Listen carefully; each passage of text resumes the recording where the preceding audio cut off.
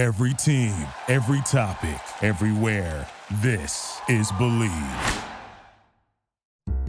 This is The Sharp Edge, a sports conversation for the sports betting world. I bet you $20 I can get you gambling before the end of the day. Featuring legendary handicapper Brandon Lang. How much that do-re may be for?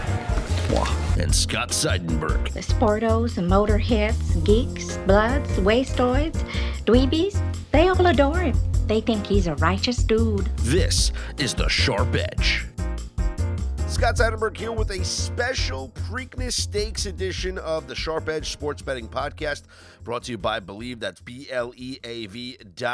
And I'm joined right now by Jay Privman of the Daily Racing Form, like we were for the Kentucky Derby and like we'll be for the Belmont Stakes as well, and perhaps the Breeders' Cup once we get there. But Jay helps us break down the field for the running of the Preakness Stakes this Saturday at Pimlico Racecourse in Baltimore. Jay, welcome back to the Sharp Edge Podcast. You were a hit last time, I gotta say. I got rave reviews on your appearance. Oh, good. The bill will be forthcoming. Thanks, Scott. No, good to be back with you. Well, let me start by going back to the Kentucky Derby. Of course, there was a lot of controversy. Country House was the winner after Maximum Security actually won the race, but was disqualified because he impeded the progress of War of Will. We'll get into War of Will coming up. But when you were experiencing that firsthand, what was going through your mind? First was to just try and figure out what, all they were looking at, how many horses were interfered with, who had caused the interference, and then to just sort of try and just wrestle with whether it was a incident that warranted having the horse taken down for it. So that's what my initial thoughts were, and then as the inquiry went on and on and on, usually when the longer they take, the more chance there is that they're looking to disqualify the horse, and oftentimes it's just trying to figure out how far back to place the horse. And in fact, that was what was taking place. They were just trying to figure out where the horses that they ruled he had fouled had ended up, and they wanted to put him behind the one that finished the farthest back. Mm. And after watching the replay yourself, you agreed with the decision? To me, it was a real tough call. It was a 50-50 call as it was unfolding, and as I watched all the replays in real time, in the same amount of time that the stewards would have had to make a decision. My thought was to leave it alone.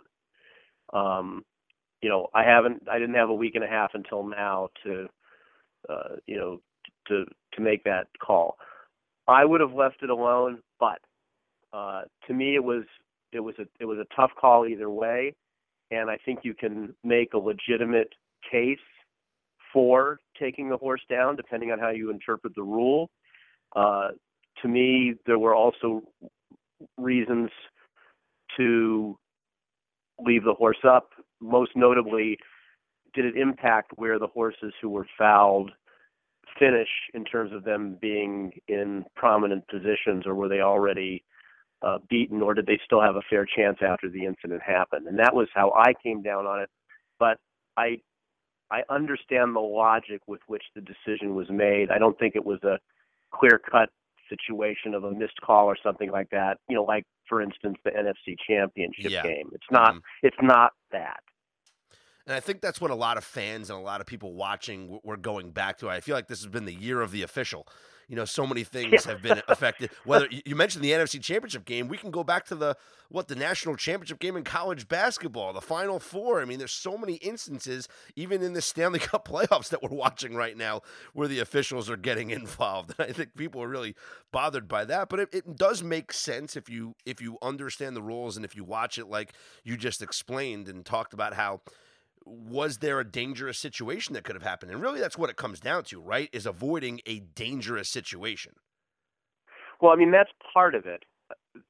Avoiding a dangerous situation, to me, is what you look at when you're deciding whether or not to penalize the jockey and give him a suspension.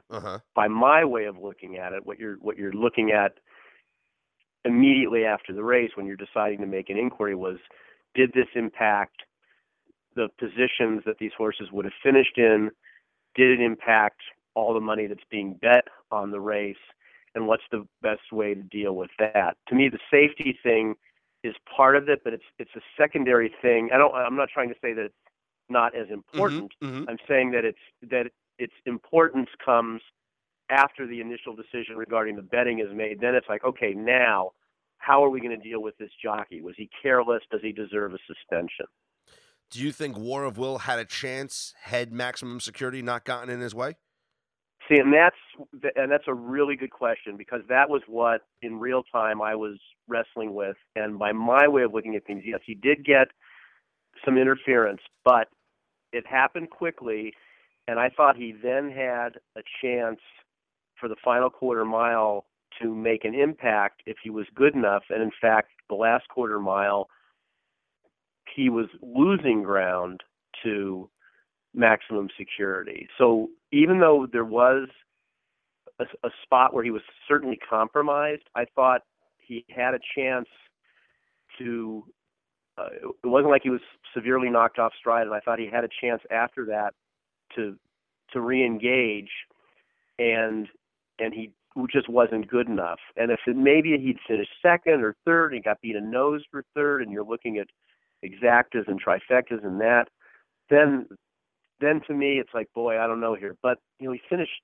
eighth, and that was why, as I was explaining earlier, in my way of interpreting the incident, I think you could have made a case to leave the winner up, but the stewards felt that the interference was more severe and was warranted, and that a disqualification was warranted. That's fair. Does the Preakness lose a little bit of juice now that Maximum Security is not running? No, it loses a lot of juice. It's not just Maximum Security. The horse who was promoted to first, Country House, isn't running. So, neither winner of the Kentucky Derby is in the race. Not the horse who actually ended up being declared the winner via disqualification, nor the horse who crossed the wire first. So there's a lot of starch taken out of the race because of that. Obviously, the most interesting thing usually about the Preakness is, can the Derby winner win again and then go on to New York with a chance to win the Belmont Stakes? Well, with Country House out of the race, that's obviously not happening. And, to your question, if Maximum Security was in here, I think people would have been compelled to see, like, all right, wow, here's the horse who got disqualified. Let's see if he can come back and win this race. But they've decided to give him more time between starts. So instead, neither horse is running, and it's just a completely different kind of race than it would have been if either of those two, or certainly if both of them, had been in it. Yeah, could you imagine the storylines if Maximum Security would have won the Preakness and then goes into the Belmont to face up against Country House with a chance to actually win and potentially win a Triple Crown that's contested, that's not a Triple Crown? The storylines, it just would have been incredible for the sport, I think. Yeah, and I think when those two finally do race against each other, maybe it won't be till the Travers or something like that this summer. That'll certainly be must-see TV. And in the immediate aftermath of the Derby, my hope was that we'd see them both at the Preakness, but by the day after, you could tell that just wasn't going to happen with at least one of them, and then within a few days, it wasn't going to happen with both of them. All right, so let's get to this field for Saturday. War of Will in the first post position. He is 4-1. Like the second favorite right now, but I've seen it actually go back and forth between him and Improbable based on the money that's coming in. We talked about it briefly, about his chances to win. Had he not been impeded, how do you like his chances on Saturday? I mean, I think he still has a very good chance to win. It's not like he ran a poor race in the Derby. I just didn't think he was good enough that day. And don't forget the couple of the horses, the first four across the line in the Derby, this is preceding the disqualification. The first four are not running in the race. So the fifth place finisher across the line was Improbable, and he's going to be the favorite in the Preakness. And as it turned out, War of Will didn't finish all that far behind Improbable, even with the trouble that he had. So it's not going to take much of an improved effort off of the Derby for him to be a win candidate on Saturday. So I think he has a chance to win. There's a couple of long shots that I like better and that I picked in the racing form, but War of Will certainly is a top contender. I want to bounce here to Win, because that's a horse that you mentioned a lot previewing Right. the Kentucky Derby. Do you like his chances here at 15-1? Is that one of those long shots you're talking about that you think could win this race? He's not, because I just wanted to see a little more from him in the Derby than I saw. One thing you have to do as a handicapper is just sort of be willing to evaluate things and not be pig-headed about it and admit that maybe I wasn't right. And at the moment, my evaluation of the Derby is that, maybe I rated him a little bit higher than I should have. And so I like several other horses better than him. That's not to say he can't win, but I didn't see enough in the Derby for me to feel as strongly as I did, as strongly about him this time as I did preceding the Derby, when, as you remember, he was my third choice in the race. I thought he had a very good chance of winning. What can you tell us about another Twist of Fate, who's currently at 6-1? So another Twist of Fate is a horse who was on the Kentucky Derby trail, and he just didn't quite get enough points to run in the Derby. His trainer, so they decided to wait for the Preakness, and one of the reasons they decided to wait for the Preakness is because he had won a race earlier this year called the El Camino Real Derby at Golden Gate Fields near Oakland. And that track is owned by the same company that owns Pimlico. And one of the parts of that race was, if you win it, you get a free spot in the Preakness. So when they didn't get into the Derby, their thought was, well, look, we've got this free roll in the Preakness. Let's just freshen him up and take our best shot in the second leg of the Triple Crown.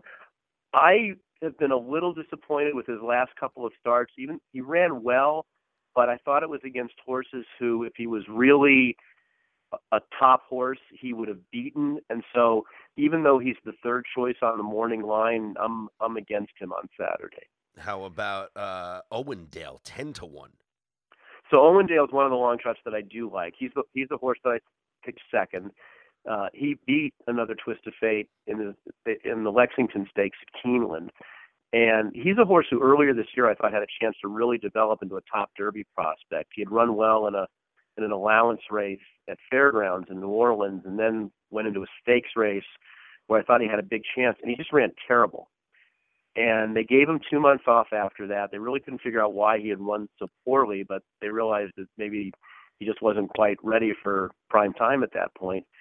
And after giving him some time off and sort of hitting the reset button, he came back with a big effort in his last start. And so he, to me, looks like a horse who's moving forward. And one of the other things that I like about him and the horse who I picked in the race, which is Bourbon War, is that I do think there's a lot of speed in this race. And the two horses that I like best are horses that come from behind and will like a fast pace to set up their late runs.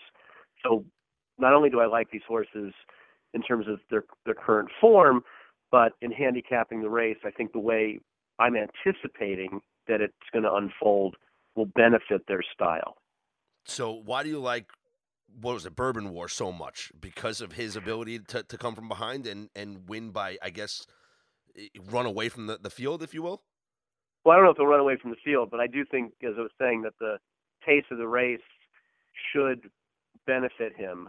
In his last start, which was the Florida Derby, there was just no pace in the race. The top two horses into the first turn were the top two across the finish line. They set a very slow pace, and Bourbon War just never had a chance to rally because the leaders were fresh and he couldn't make an impact on them. His race before that, there was a pretty sharp pace, and he finished second to Code of Honor. And Code of Honor came back and ran really well in the Kentucky Derby. He crossed the wire third and then got promoted to second. Code of Honor's passing the Preakness Stakes. So my way of looking at it is that I think there's going to be a faster pace, which will benefit Bourbon War. And to me, he's a pretty similar horse to Code of Honor, who finished in front of both Improbable and War of Will 2 weeks ago. So I think there's a lot of things to like about this horse. Not only, most importantly, because I think he's a top contender, are his odds. When you're gambling, you want to look for the best price you can get, and I think he's going to be in the 10 to 12 to 1 range. There's a hometown hero that a lot of people are getting behind, and that is Always Mining, who is a Maryland-bred horse. And I read that no Maryland-bred horse has won the Preakness in over 30 years. So does this horse warrant people getting behind it? He's really kind of a mystery horse to me because he's never run against horses of this quality, but he's won 6 straight races, and he's a fast horse who likes to go to the front and just turn back the opposition. The reason that I didn't pick him, but I'm fearful of him, is because I think that, as I was saying before, I think there's a lot of pace in this race, and my theory going in is that the horses who are going to be battling for the lead are going to knock each other out and set it up for the horses from behind. So I respect this horse because one thing you never know with a horse like this is you don't know how good they are until they finally get beat. He's been running against inferior competition to what he's going to run against Saturday, and he might be good enough to beat these horses. We just don't know yet. There's no evidence of that because he's never had to do it. So that, but more importantly, combined with how I think this race is going to unfold, are reasons that I'm going to try and beat him Saturday, but he just might be so freakishly good that it doesn't matter. And that's really one of the fascinating things about this race, is that horse specifically. So why the step up in class now? Is it just because it's Pimlico? Is it just because it's the Preakness in Maryland? Why step up in class now when they haven't raced him against horses of this caliber? It's time. I mean, he's shown that he's it's kind of like a baseball player who is just excelling at AAA, and at some point it's like, okay, it's time to go to the majors. Yeah, so Vlad Guerrero Jr. Right, exactly. And see if you can hit big league pitching. And as you were saying before, it's a Maryland bred. This is the biggest race in the state of Maryland. It's the right move. It's time for him to get his chance against horses of this caliber. For a horse who's locally based, this is the race that makes the most sense. Mm-hmm. Mm-hmm. Yeah, you always get that flavor. It's like, being from the New York area, it's when a New York horse, races at the Belmont. It always adds a little more juice. So I'm sure there's money coming in there, or will be coming in at Pimlico on Saturday on Always Mining. What about some of these long shots? Are you putting any of these 20 to 1 and beyond horses in any of your trifectas or maybe your superfecta? I mean, one horse I'd give a little bit of a look to would be Laughing Fox, because he's another horse who likes to come from well behind, and I think if the pace is fast, it's going to help his chances. He would be, of the 20 to 1 and up morning line horses, one that I would give a shot to maybe clunk up and finish 3rd or 4th in the trifecta or superfecta. All right, so what's the final trifecta here? So my top pick, like I said, is Bourbon War. Yep. I have him on top, and then Owendale is my second choice. I did put War of Will 3rd and Improbable 4th, so that's the way I ranked them. But my gamble is going to be on Bourbon War to win and Exactas with Owendale. That's going to be my main play. If they run 1-2, it'll be a good day for me. I'm writing that down now. So we have 2, 5, and what was that? 2, 5. Improbable is 4, but he's 4th. Okay, I got it written down. I'm taking care of that. Jay Privman from the Daily Racing Form. I always appreciate your analysis. You got to follow him on Twitter at DRF Privman, one of the best handicappers when it comes to covering the Sport of Champions, right? Is that what it's called? The Sport of Champions? Is that the nickname for the horse race? Sport of Kings. Sport of Kings. Sorry, Sport of Champions. Sport of Kings is horse racing. Jay, I always appreciate. I think you must eat Wheaties in the morning. You were thinking Breakfast of Champions. You know what's so funny? Speaking of Wheaties, somebody had posted on Twitter that there's a way that you can look up who was on the cover of the Wheaties box, like the month you were born or something like that. And I had Mary Lou Retton, so that was. That's great. That's funny. Yeah, that's good. I like that. Jay, I appreciate your time as always, my friend. Take care and enjoy Saturday. Thanks, Scott. Thanks for having me on. So there you have it. Jay Privman's picks for the running of the Preakness Stakes Saturday at Pimlico. Be sure to get your wagers in. Be sure to subscribe, rate, and review Believe in the Sharp Edge, your number one sports betting podcast featuring myself, Scott Seidenberg, and usually my co-host, handicapper Brandon Lang. You can follow me on Twitter at ScottsOnAir, ScottsOnair. Enjoy the race on Saturday. We'll talk to you next week.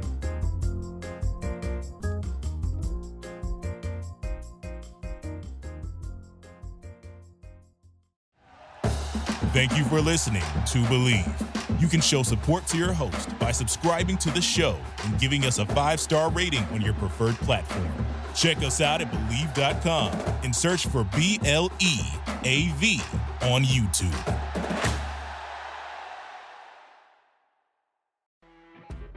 You know when you're listening to a true crime story that has an unbelievable plot twist that makes you stop in your tracks?